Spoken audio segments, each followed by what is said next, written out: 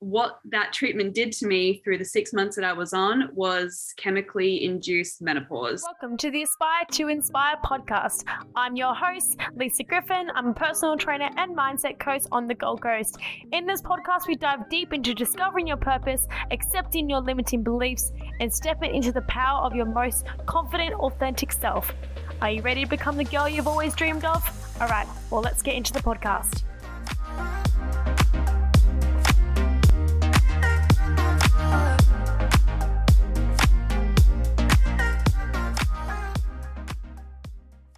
Alrighty. Hello. Hello. Welcome to the Aspire to Inspire podcast. Natalie Brown, how are you today? I'm fabulous. How are you? Oh, I am so good. Man, I am so bloody excited for this podcast. It's been a long time coming. Agreed. I couldn't agree more. Let's look at a little bit of backstory about how we kind of met, because that's a fucking story and a half, isn't it? I think it's like a decade ago. It was. It definitely was. 2019, was it? Yeah. So I was just, I think, was I a coach at that point? I can't remember what I was doing in that time, but I was working out in PLC Northgate, and you were working at North Lakes. I actually think this was prior to me working at North Lakes. I think I was still training at Northgate. Right. Yeah. Okay. Well, there you go. Well, so same year. So we met at PLC Northgate and we were training together. And then one day, I think we were just like bored and wanted to go do a workout. So we got the keys to the gym at like a Sunday afternoon, and we were doing a leg workout that honestly, it makes me cringe just the thought of like what we were doing back then, like the workout, like the exercises. What were we thinking? And I remember injuring my back that day and being incapable of walking. It was so funny because I think we were like trying to hit like PBs on a deadlift and stuff like that. And I looked back at the form and I was like, oh, sis, what were you doing? What were you doing? Oh, well, we live and we learn. I know. And then I think it's around the same time that I moved back to the Gold Coast. We kind of like lost connection there. Yeah. Yeah, it would have been. A lot happened in 2019. 2019 was like a full year. A very big year. Yeah, a full year. Let's just get straight into the podcast. So basically, the first thing that we always do, this is the Aspire to Inspire podcast. So I want to ask a bit of a question for you. So I hope you're ready. What is something you aspire to have, be, or create in your life? And are you living in this desire? I would say that I'm close to living to this. Like, I feel like it's coming, we're manifesting it, but I feel like something that I aspire to have in my life is being truly happy with who I am as a whole. 100% happy in who I am as a person and everything around that. Oh, awesome. No, I love that. I mean, I think that's really beautiful. It's a very important thing. And I think people overlook it a bit too much, how important happiness is. I love that. So let's ask a second question. So about inspiration here, okay? Yeah. What or who inspires you every day to live your dream life? I'm mad at myself that I'm wearing a long sleeve right now because I actually have her name tattooed on my arm. Otherwise, I would show you. It's my grandmother. Cute. She is, for those who know me, she is my best friend. Like, we are, I guess you could say, almost like sisters, but 50 years apart. Wow. She's incredible. I call her Ninny. I just didn't know how to say nanny as a child, and Ninny just came. So I have the word Ninny tattooed across my like bicep. Hearing her growing up, like her life story and how she lived her life is honestly so inspiring. And like what she just did everything like outside of her comfort zone. And that inspires me so much because I'm a little bit of a hermit in a way that I don't like to step outside the box, but she's someone that did. So like I find that extremely inspiring, and I really hope one day I can, you know, grow up living a life like she did, because she did some incredible things in her 77 years of living that she's still doing now. Honestly, she's the most inspiring woman I've ever met. Oh, that is so beautiful. Oh my God. I could not stop smiling that entire time. I don't have a relationship with my like grandparents, so I've never been able to experience that bond. And that's just so beautiful that you looked up to someone that's, like such a big age gap, but I guess that's kind of the reason, right? You want to be able to look up to someone that you inspire to be. So that's fucking amazing. I love that. Well, thank you. I love hearing all these things about what people are inspired by, because that's what's really important for me in this podcast, is to kind of ask those types of questions and see how that resonates with people. And they were just really beautiful answers. So thank you for that. So let's go into a little bit of a personal route now. I want to ask a bit more about you. I think I want the audience to learn a bit more about Natalie Brown. So let's just go straight fucking into it. All right. So who are you? Where do you live? Etc. Tell me all the details. My name is Natalie, obviously. I am living in Brisbane currently, but I'm actually from a little small beach town south of Sydney called Wollongong. Like, that's where I was born and raised. I moved up to Brizzy 4 years ago, almost 5 years ago. Wow. Just for a change.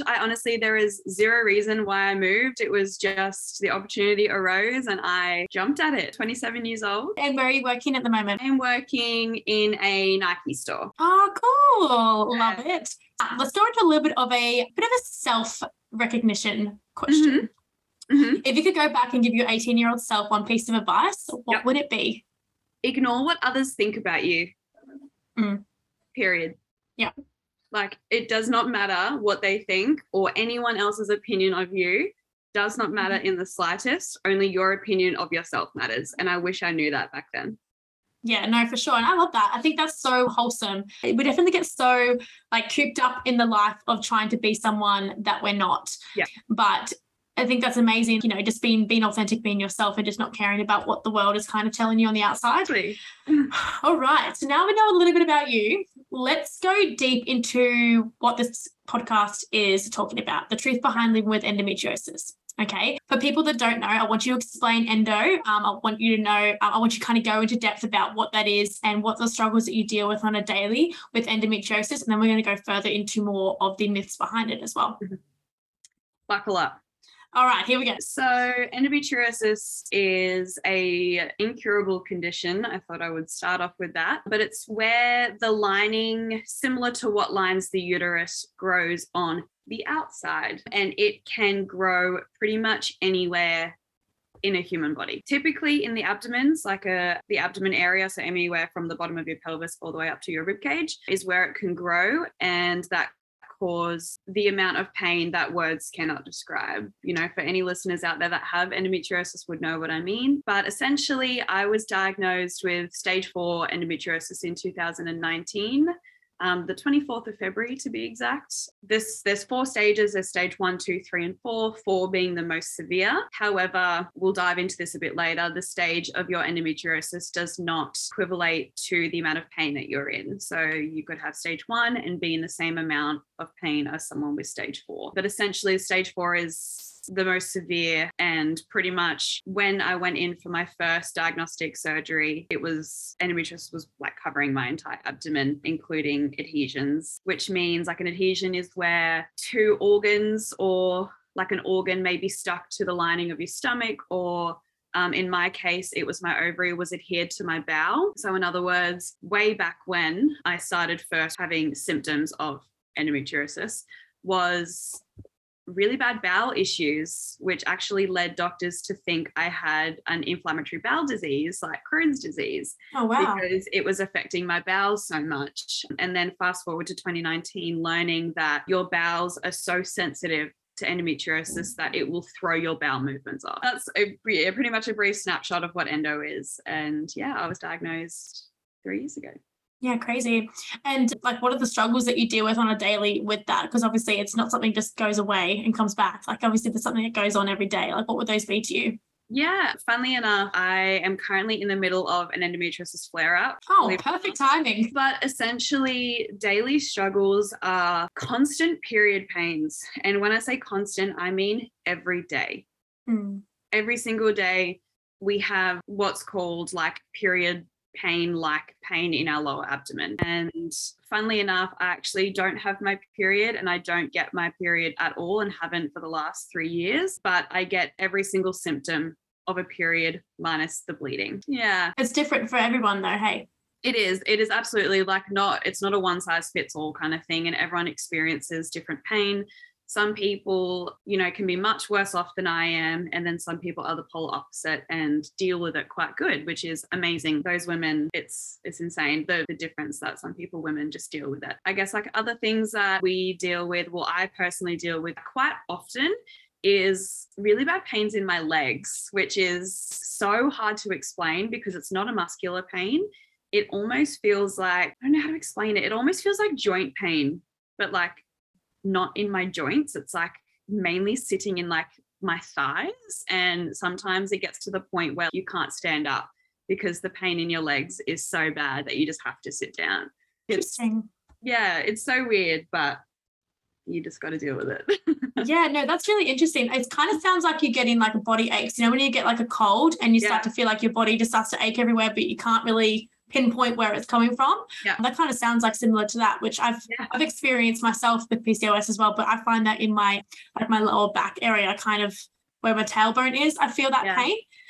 Interesting that you said about the whole like not getting your period for 3 years, because one of my clients she struggles with endometriosis and she's on the total opposite. She gets the worst periods known to man. I think she said one day that she had a PT session with me that before it was even 7 a.m, she's gone through 3 super tampons and a maternity pad by 7 a.m. And I was like, and that's just one day worth of endometriosis flare up. And she goes, it gets that bad that she can't really go to work because she has to change her tampon every like 10, 15 minutes, which I think is just ridiculous. And obviously it takes a massive toll on her because she has no energy because she's lost so much blood. But people don't really understand, like unless you've experienced endo, PCOS, any type of hormonal imbalance that affects your ovaries, you can't understand what kind of feeling that you go through. You feel like you just can't do anything because your body's just losing so much energy, so much blood, so much, you know, hormones and everything like that. So it's really crazy that it's different for everybody. How do you find yourself with being able to still work and go to the gym when you have these flare-ups? Again, brutally honest here, I haven't been in a solid gym routine since my last surgery, which was at the end of June. So what's that? July, August, September, 3 months it's been since I've been able to get back into the swing of things with training. And you would know from knowing me for so long that training was like my life. It was my source of release. I just haven't been able to. I just can't. One, don't have the energy. Two, it took a long time for my last surgery to recover. I guess like I've really started learning to listen to my body. And if my body's telling me that I can't train or I don't have the energy to train, I won't. Yeah. It's not going to be a thing. And in terms of work, I'm extremely grateful to have been able to surround myself with workplaces that really understand this condition. And they are so supportive in the way that if I need to go home because I'm unable to stand up, which actually happened to me on Friday, just gone, I'm able to go home. So I think very, very blessed to be able to work in workspaces where they are so understanding and so supportive and caring in that way that they will look after me in any way they can. Oh, that's so awesome, because I definitely think that that's not common enough in workplaces. Because when I had PCOS and it was really bad at the start, I was working in a cafe and I had like really bad cramps and stuff like that and wasn't getting my period, but I felt like, literally couldn't walk. Like, it can't even describe the type of feeling it is. It's like you fall to the ground quite literally and you can't get up because you're holding your stomach so tight that it's like you're having a contraction. If I could just put any word into it, I haven't been pregnant, so I don't specify words, but if I could imagine what a contraction feels like, that's what it felt like when you're just getting that shooting pain through your stomach, like someone's quite literally stabbing you. Yeah. And I'm sure you probably understand the same. It's just very like you go into a ball where you can't move. And I wasn't really like comfortable enough to be able to tell my boss without her thinking that I'm just having a period cramp and that I'm just being a little bitch. But it's nice you're in a workplace that really support that and you don't have to feel like guilty or anything like that if you're having a flare up and stuff like that, because obviously that would just cause more stress on yourself, worried about what your work are going to think. Yeah, absolutely. And I guess it's one of those things where if I could give any advice to any girls out there that are dealing with PCOS or endometriosis and you don't have a supportive workplace, get out. You can't live like that. This is your body. This is your life and your sanity. If you can't feel comfortable talking to your boss or your employer about your health, or you're worried that they're not going to understand, then find somewhere that will, because there are workplaces out there. Yeah, absolutely. That's actually really good that you brought that up, because I was going to ask you about, I guess, some advice you'd give to other people that are dealing with it. So let's go into a little bit about that, because I think there's obviously a lot of listeners here that would be struggling with something like this, and I want to spread awareness to it as well, to make them feel like they're not alone and that we're all here together, and all the good and the bad about, I guess, dealing with a hormonal imbalance. So let's go a little bit deeper into the endometriosis myths. Now, the reason I call it a myth is because, okay, don't come for me here, but doctors know jack shit. Like, Right. They don't know anything. If anyone's dealing with any endo or PCOS, do not go to a doctor or a GP. They're not trained in that area. Go to a gynecologist, go to a female-specific doctor, because they're actually trained in that area. Most of the time, GPs will just refer you on, don't talk to you, and then you have to do the work. So if you're getting through any feelings of this, I would just go directly to a gyno, in my personal opinion. Yeah. I'm sure you probably agree. Yeah. In your experience over the last 3 years, what are some myths that you've been told from doctors that they said that this was going to happen, this is how it's going to be, this is X, Y, and Z, this is how you're going to feel, that have been the complete wrong answer? Like, that was just not the false experience that you had. Again, it's so personalized, and I guess I'll speak on my experience. I can't speak on anyone else's experience with this. One of the first things that I will say is, do your research on any medications or any treatments that your gynecologist or your specialist is wanting to put you on. My very first treatment that I was put on instantly after being diagnosed was a treatment called Zoladex. This treatment, from what I learned, I think it was about a year ago, I was only on it for 6 months. Your body can only tolerate it for between 9 and 12 months before it'll do serious damage to your body. And I wish I knew that before I agreed to going on it. But there was actually a class action lawsuit on this exact treatment over in the US. Oh, wow. Because of the permanent damages it was doing to women's bodies. But essentially what it is, it's an injection that you get directly into your pelvis once every 4 weeks, stops your body from producing estrogen. So completely stops the production of estrogen. And I guess the reason why I was put on that treatment is endometriosis feeds off estrogen.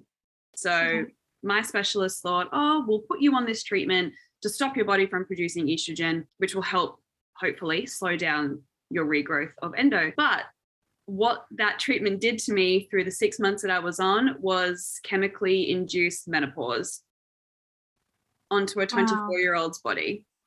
So I pretty much went through every single symptom that like a 50 to 60-year-old woman goes through menopause without actually going through menopause. So like the hot sweats, the like internal like body heat, the erratic moods, like everything that, you know, a 50-year-old will go through, I was going through at 24 years old. It was horrible. Like, oh my God, I was a different person. But I wish I did my research on that, because I probably would have said no. Like, I'm not for sure putting my body through that. But again, like, I was so new to the whole illness at the time that I just ignored it and I accepted it. But so I've also been on numerous other treatments and medications, which again, I wish I looked into, because at the moment I'm not on any medication other than the Mirena, which is why I don't get my period. Do your research and get other opinions is another big piece of advice I wish. Well, I kind of went through forcibly about 8 or so years ago when I started my journey, I guess, with trying to look into why I'm in so much pain all the time. But if you're not happy with one gyno or one specialist opinion, go seek another. Don't just listen to the one gynecologist that you see, because there are so many gynecologists out there. And trust me when I say there are some amazing gynecologists, but there are some really, really, really bad gynecologists on the other hand as well. The worst experience I had with a gyno was when I was about 17 to 19. My periods were so bad that I didn't know what was wrong with me. And I pretty much went to a gynecologist back at home in Wollongong. And she straight up told me that this is all psychological and I need to go seek help. She sent me away to go see a psychologist, that I was in so much pain that she said it was all in my head. Oh my God. What the heck? That was probably the point where I gave up. I was like, all right, this is just something I have to deal with. That's actually crazy, dude. Yeah. I had a similar experience when I first got diagnosed with PCOS.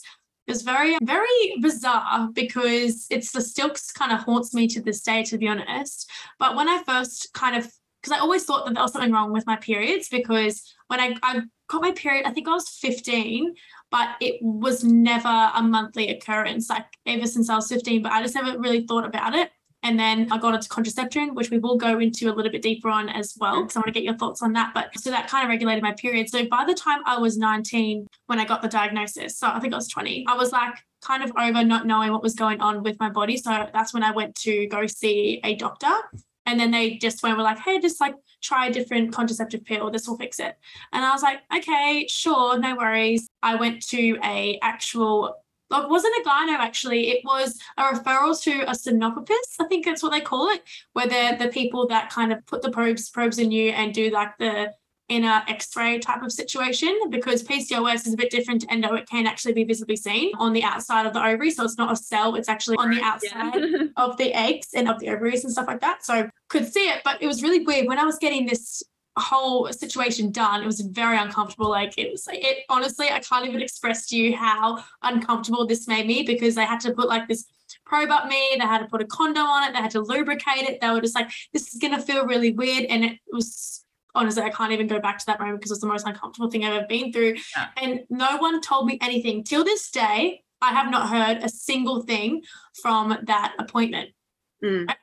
And she told me, she was like, oh, I can't discuss these symptoms with you. Even though when I saw her face, I could tell that she was like, oh my God, that, there's a lot of PCOS here. Yeah. And I know there is. I'm not an idiot. But she was just like, oh, I will refer you back to your doctor. And then I went back to my doctor, and then she was like, there's something we can do. You're just going to have to live with it. And I was like, oh, okay, cool. Until this day, I still haven't figured out what's going on. I am going to go down the fertility rate just to kind of go see what could be, a problem in the future. Because what obviously I got told, I'm sure you probably have been told as well, you're not going to be able to conceive children. You're not going to be able to have kids because yada, yada, yada. You don't produce estrogen. You don't produce eggs, yada, yada, yada. That is the biggest load of cock shit anyone could ever say. Yeah. Anyone could ever say. My sister, both of my sisters actually, my sister, one of them had endo. She's had 2 beautiful children. My other sister had PCOS. She's had 2 beautiful children. Yeah. And they both got told the same thing. And it's like, no one really knows how your body is going to operate in that particular moment, because the body is literally the most beautiful, amazing thing ever, especially a woman's body, right? So when doctors say you're probably not going to be able to conceive children, like they're just trying to scare you. Yeah, it's a scare tactic. And I guess I was told, thankfully, my gynecologist said to me, just because of her findings in my first surgery, was my fallopian tube was adhered to my ovaries, my right ovary, should I say, which meant when she went in and removed the adhesions, there was significant damage done to my fallopian tube. So she just said, I don't think you'll have an issue conceiving naturally, but you are at a high risk of an ectopic pregnancy, which can obviously be life-threatening to obviously the baby and yourself. So I guess I'm very appreciative that she didn't flat out say that I won't be able to have kids and I won't be able to fall pregnant or anything. She just advised the risks that I may face having damaged fallopian tubes, which I appreciated. So absolutely. Yeah. That's really good as well that she said that. I definitely think that doctors, they really don't know the truth about your body until you kind of know what's going on, because no one can really understand what you're going through except for yourself. They can look at it on a fucking picture and they can be like, this is what I can see and this is what I think. But at the end of the day, like, they are never going to fully know what's going to be able to happen with your body, because you are your body. You are like basically, like I keep saying, the author and creator of your story. It's the same thing with your body. You control it as well. So it's really nice to be able to get that type of advice, knowing that you do have an option that you could have kids. Yes, there might be a risk there, but there's a risk with everything. I guess at the end of the day, there's a risk with being pregnant. There's always going to be, the good and the bad. Yeah. So let's go and talk a little bit about more myths in the endo world. I want to talk about contraception, because this is very, very personal to me. And I'm going to go into it as well. I want you to go through it because I know that you've got a lot to say about it. So I'm going to give you the fucking mic here. So go for gold. I guess there's obviously more than one form of contraception, the pill not being the only one. So I have very strong opinions on the pill itself. I was, when you said you got your period at 15, I was like, wow, I was 10 when I got my period. 10 years old. Holy moly. I was a baby. But apparently, from what I've learnt, getting your period really young is actually quite a common symptom of someone who will develop endometriosis as they're getting older. So yeah, I was 10 years old, not even in high school yet, when I got my period, which I was absolutely petrified. I had no idea what was going on with my body because no one taught me about periods at that point. My mum was 16 when she got her period. She's not going to think, oh, my daughter's 10. I'm going to start teaching her about periods. So yeah, I had no idea. I thought I was dying. I was 10 years old, bleeding, and I was like, what is going on?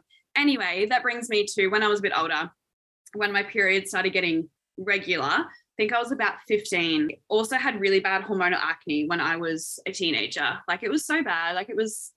there's definitely people worse off here. Don't come at me. But it was really bad for me. Really ruined my self-confidence, being a pimply freak back then. So I was actually referred to go on the pill at 15 to help me kind of like, one, regulate my period. My period pain was also out of this world, but back then, that was 12 years ago, almost 13 years ago, that was considered normal. Like it's period pain, you get it, like it's a normal thing, but also to help cure my skin. Now, I, again, didn't know the risks of going on the pill. I didn't really do any research because I feel like back then it wasn't such a taboo topic like it is now. It wasn't talked about as much as it is now. And I guess I was on the pill all the way until I was 26, which was almost a year ago. My experience with the pill, I've been on multiple different pills. Not great, let's just say. It's artificial hormones in your body. Like, I guess that speaks for itself. Feeding your body with artificial hormones. But I guess fast forward to now, I stopped taking the pill at the end of last year. But like I mentioned very briefly earlier, I actually have the Mirena, which was originally inserted back in 2019 when I was first diagnosed with endo to stop my period because my periods were absolutely horrific. The pain was like, I honestly can't even describe the pain I was having every single month throughout the entirety of the month. It wasn't just through the bleeding phase of my period or the 2 weeks prior. It was constant to the point where I was vomiting from my period pain. So we decided to try the Mirena. And again, my gyno was extremely open to the idea of if it doesn't work, we will take it. But fast forward 3.5 years, I got my Mirena changed in my last surgery 3 months ago. And I have had so much success with the Mirena. Again, some people hate it. Some people refuse to be on contraception at all. But the Mirena is something that I guess has been truly life-changing for me and stopping my period because I can actually live a life.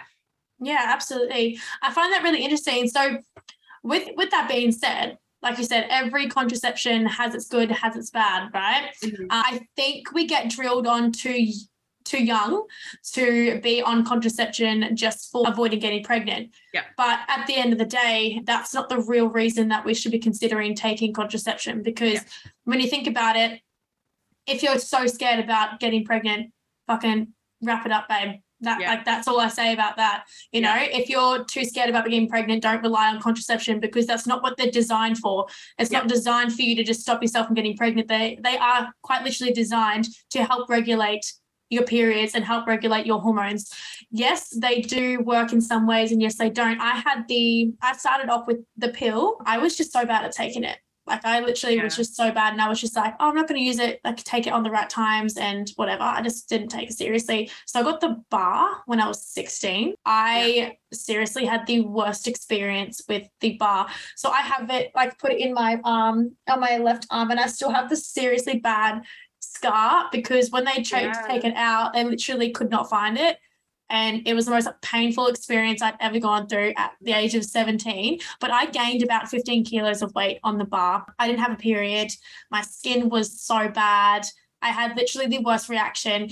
And when I wanted to come off it, at this time I was in a relationship. So my parents were just like, well, you have to get on something else that's going to stop you from getting pregnant because that's what they cared about. And I was like, guys, this is like seriously fucking up with my body. Yeah. So I stopped. I got to take it out and they put me on the pill like straight away because they were just like, you need to get back on something. And by the way, if you're going from something that's so big and like thrash with hormones to a contraceptive pill that's got a whole bunch of different hormones back to back after each other, that is just not a good idea, because the hormones in the bar will still be running through my body for like a good week or two before it comes out of my body, right? Yeah. So I went straight onto the pill the day after I got the bar taken out. Brenda, I think it was called, and that was like just the most like the cheapest kind of one, but also it was one designed to help clear acne, and it did that and it helped clear acne. But then I was still gaining weight and I was eating clean and I was working out and I was like, what's going on? So I was like, I can't keep going on these contraceptive pills, right? These are just like screwing with my body. And I always got referred to doing the Mirena, which I definitely think that's a path that I'm going to take. Now that you've told me that it's worked well for you, I kind of want to get involved with it, because right now I'm not on anything. Mirena thing, I think that's really interesting. Do you have the one that's got the actual hormones in it, or do you have the copper one? Yeah, no. So I do have the actual like Mirena, because usually they call the copper like insertion device an IUD. Yeah. So yeah, I have the Mirena, which is the one that produces hormones, and that's why my period has stopped. But I've heard some horror stories. Like, don't get me wrong. Like, I've heard some people that the Mirena, their body will just reject it, or it'll get lodged in your uterus, because pretty much where it sits is right at like the cuff of your uterus. So like it sits like right here. Yeah. So there are some risks of having the Mirena. Like, it can get lodged, your body can push it out, which, oh my God, I couldn't even imagine the pain that you would feel if your body somehow rejected it or tried to push it out, or it got lodged into the side of your uterus wall. Like, nah, fuck that, man. Whereas like I've been extremely lucky where it has always sat exactly where it's supposed to be. It hasn't moved. It hasn't tried to lodge itself anywhere. The Mirena is something that I would definitely only go down the road if you are advised to.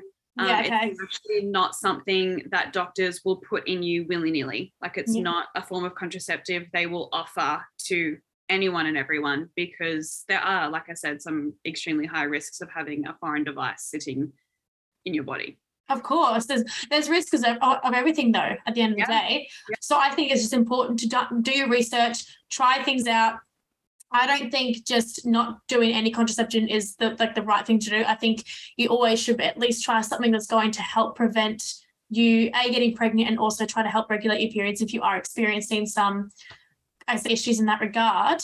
But just finding what works for you. Yeah, it's trial and error, and like I said, I think I've been on a total of 5 different contraceptive pills throughout my pill journey. So over the course of the last 13 years, some of them were absolutely horrendous. Like, I even could see myself changing into a different person. I think that pill was called Zoli from memory, an extremely expensive contraceptive pill, which I thought. I had one of those too. Like, it's expensive. It must be good. And I think my doctor said, give it 3 months, because that's a solid amount of time for your body to, I guess, get used to this new routine. And I hated it. Like, I even knew myself, I was snapping. I was getting really angry. I was getting really irritable. And I was like, get me off this pill now. Like, I'm done.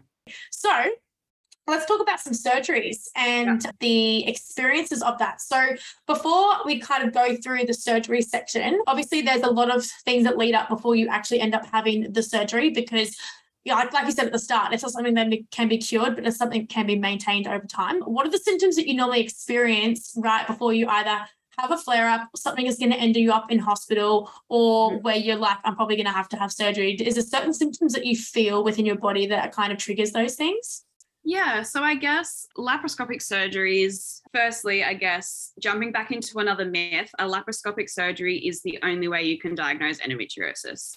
Okay. It's the only way, because as you even mentioned earlier, you can't see endometriosis via an ultrasound. Mm-hmm. It's physically impossible, because it's just not something that will show up in an imaging process. So I guess going from like the point where my gyno first suggested I needed surgery, because again, she didn't know I had endo. It was more, I am 99.99% certain you have endometriosis, but I won't know until I'm inside your body and can physically see it. So I guess periods, like I said earlier, like my periods being extremely heavy and lasting for about 7 to 10 days at the same heaviness. They never got lighter. They didn't start off light. They were like full ball waterfalls from the get-go. Like, and extreme pain and like I mentioned earlier, was my bowel movements were extremely, I'm going to say overactive. You do whatever you want to do with that piece of information.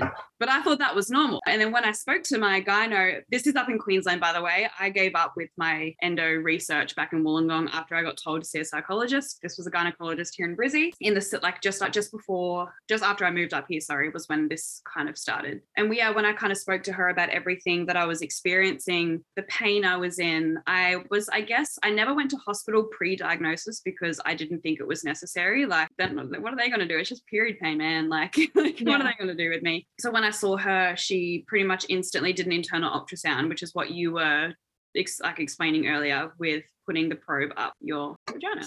We all have one, let's be honest. But so she did an internal ultrasound, which is an extremely uncomfortable process, but it's the only way that they can truly see your reproductive organs. So your uterus, your ovaries, your fallopian tubes and everything else. But that, I will never forget it. That internal ultrasound was so painful, and she wasn't even pressing that hard, but she was like looking around, doing her job. So I'm not blaming her at all, but I was in tears. And I remember her like looking up, because obviously my knees are like covering her face. She looked up and she saw that I was crying, and she was like, you need to have surgery. I need to operate on you ASAP.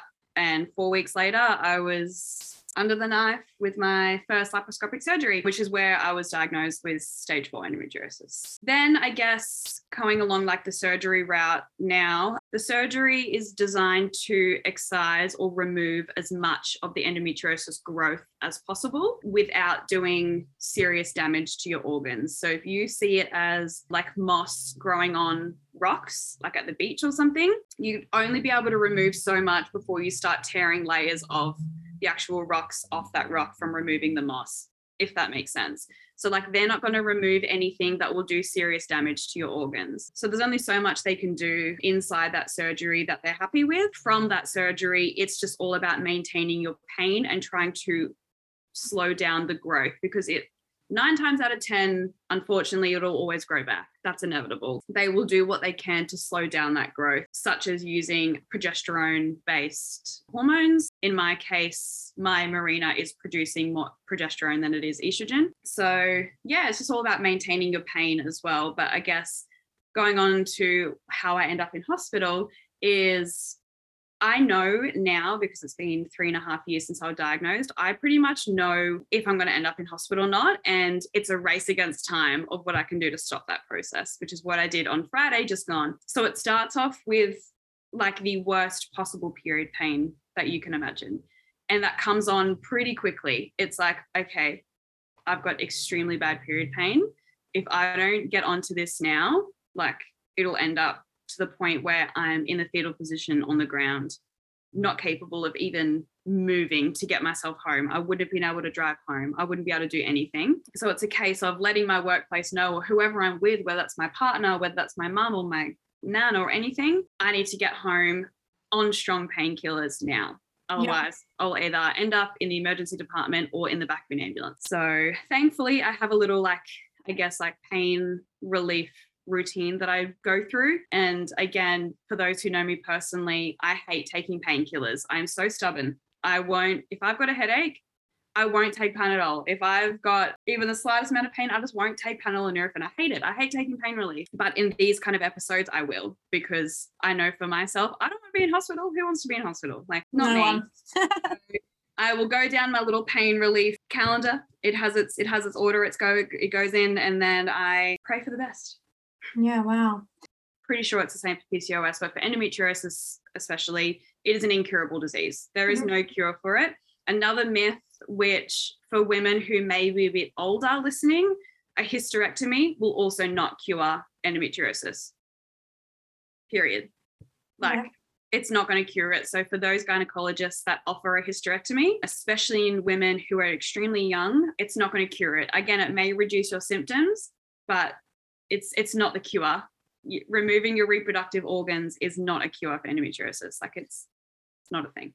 Yeah, it's unfortunate that they haven't been able to fix it and find a cure for it. And that's the sad reality of it. So if you are struggling with endo, or you are struggling with PCOS, I just think that it's going to be comforting for you to understand that there is something that you can do to ease that pain. And there's obviously methods that you can do that's going to help, I guess, with all of that type of thing. But just stop being in denial, thinking that you're listening to these doctors and that you're going to get cured, because I agree with you in that regard that it is one of those things that either is almost impossible or is impossible to cure a hormonal imbalance, unfortunately, like that. And it's just coming to terms with that. And if you are experiencing stuff like this, I would go talk to a gyno and be open-minded and understand that they might have opinions on certain things, because they might have had clients and patients in the past that have been, what they say, cured from it, right? It could happen. It could be 1 in a million people that get cured and never experience an endometriosis feeling again. But that could be 1 in a million, you know? So just take that with a grain of salt when you are getting advice, I guess, knowing that just get as much information from all the different, like you said, from all different types of people to be able to get your conclusion on what to do next.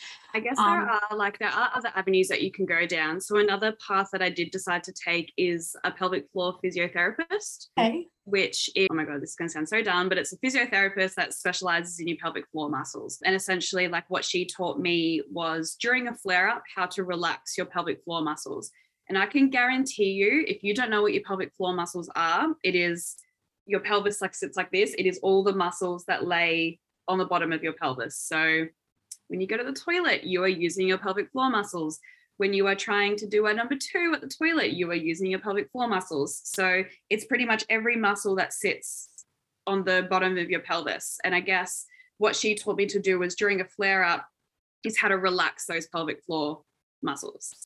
And I guarantee you, if you have never really mentally thought and concentrated on your pelvic floor muscles, you will have no idea how to use them. I had no idea on how to use or relax your muscles down there, because it is such an interesting journey. Like, my first appointment with her, I was mind blown at the things that you can do with your pelvic floor muscles. Like, it's a very interesting journey, and I highly recommend seeing a pelvic floor physio if you are someone that suffers with endo, because it really helped me on learning about those muscles and how I can utilize those muscles to help me through a flare-up. So when you talk about activating your pelvic floor and being able to release that stress, what is one type of exercise that you can kind of use as an example? Okay. Are we getting real raw on this podcast? Absolutely. Okay. So pretty much your pelvic floor muscles are the muscles that surround a woman's vagina, and your rectum. We'll be professional on here, let's just say. Rectum. Those are your pelvic floor muscles. So an instance, or an example that my pelvic floor physio asked me was, when you go to the toilet to do a wee, do you find yourself having to push out to finish, going, or can you just feel like it just finishes and you're like, all right, I'm good, I can get up now? When you push, that is you activating or going against your pelvic floor muscles. So, and I guess on the other end, when you're holding going to the toilet and you're trying to hold in a wee, or you might be trying to hold in a poo, for example, that is you activating your pelvic floor muscles. So for those who have very weak pelvic floor muscles, they might find themselves struggling to hold on going to the toilet.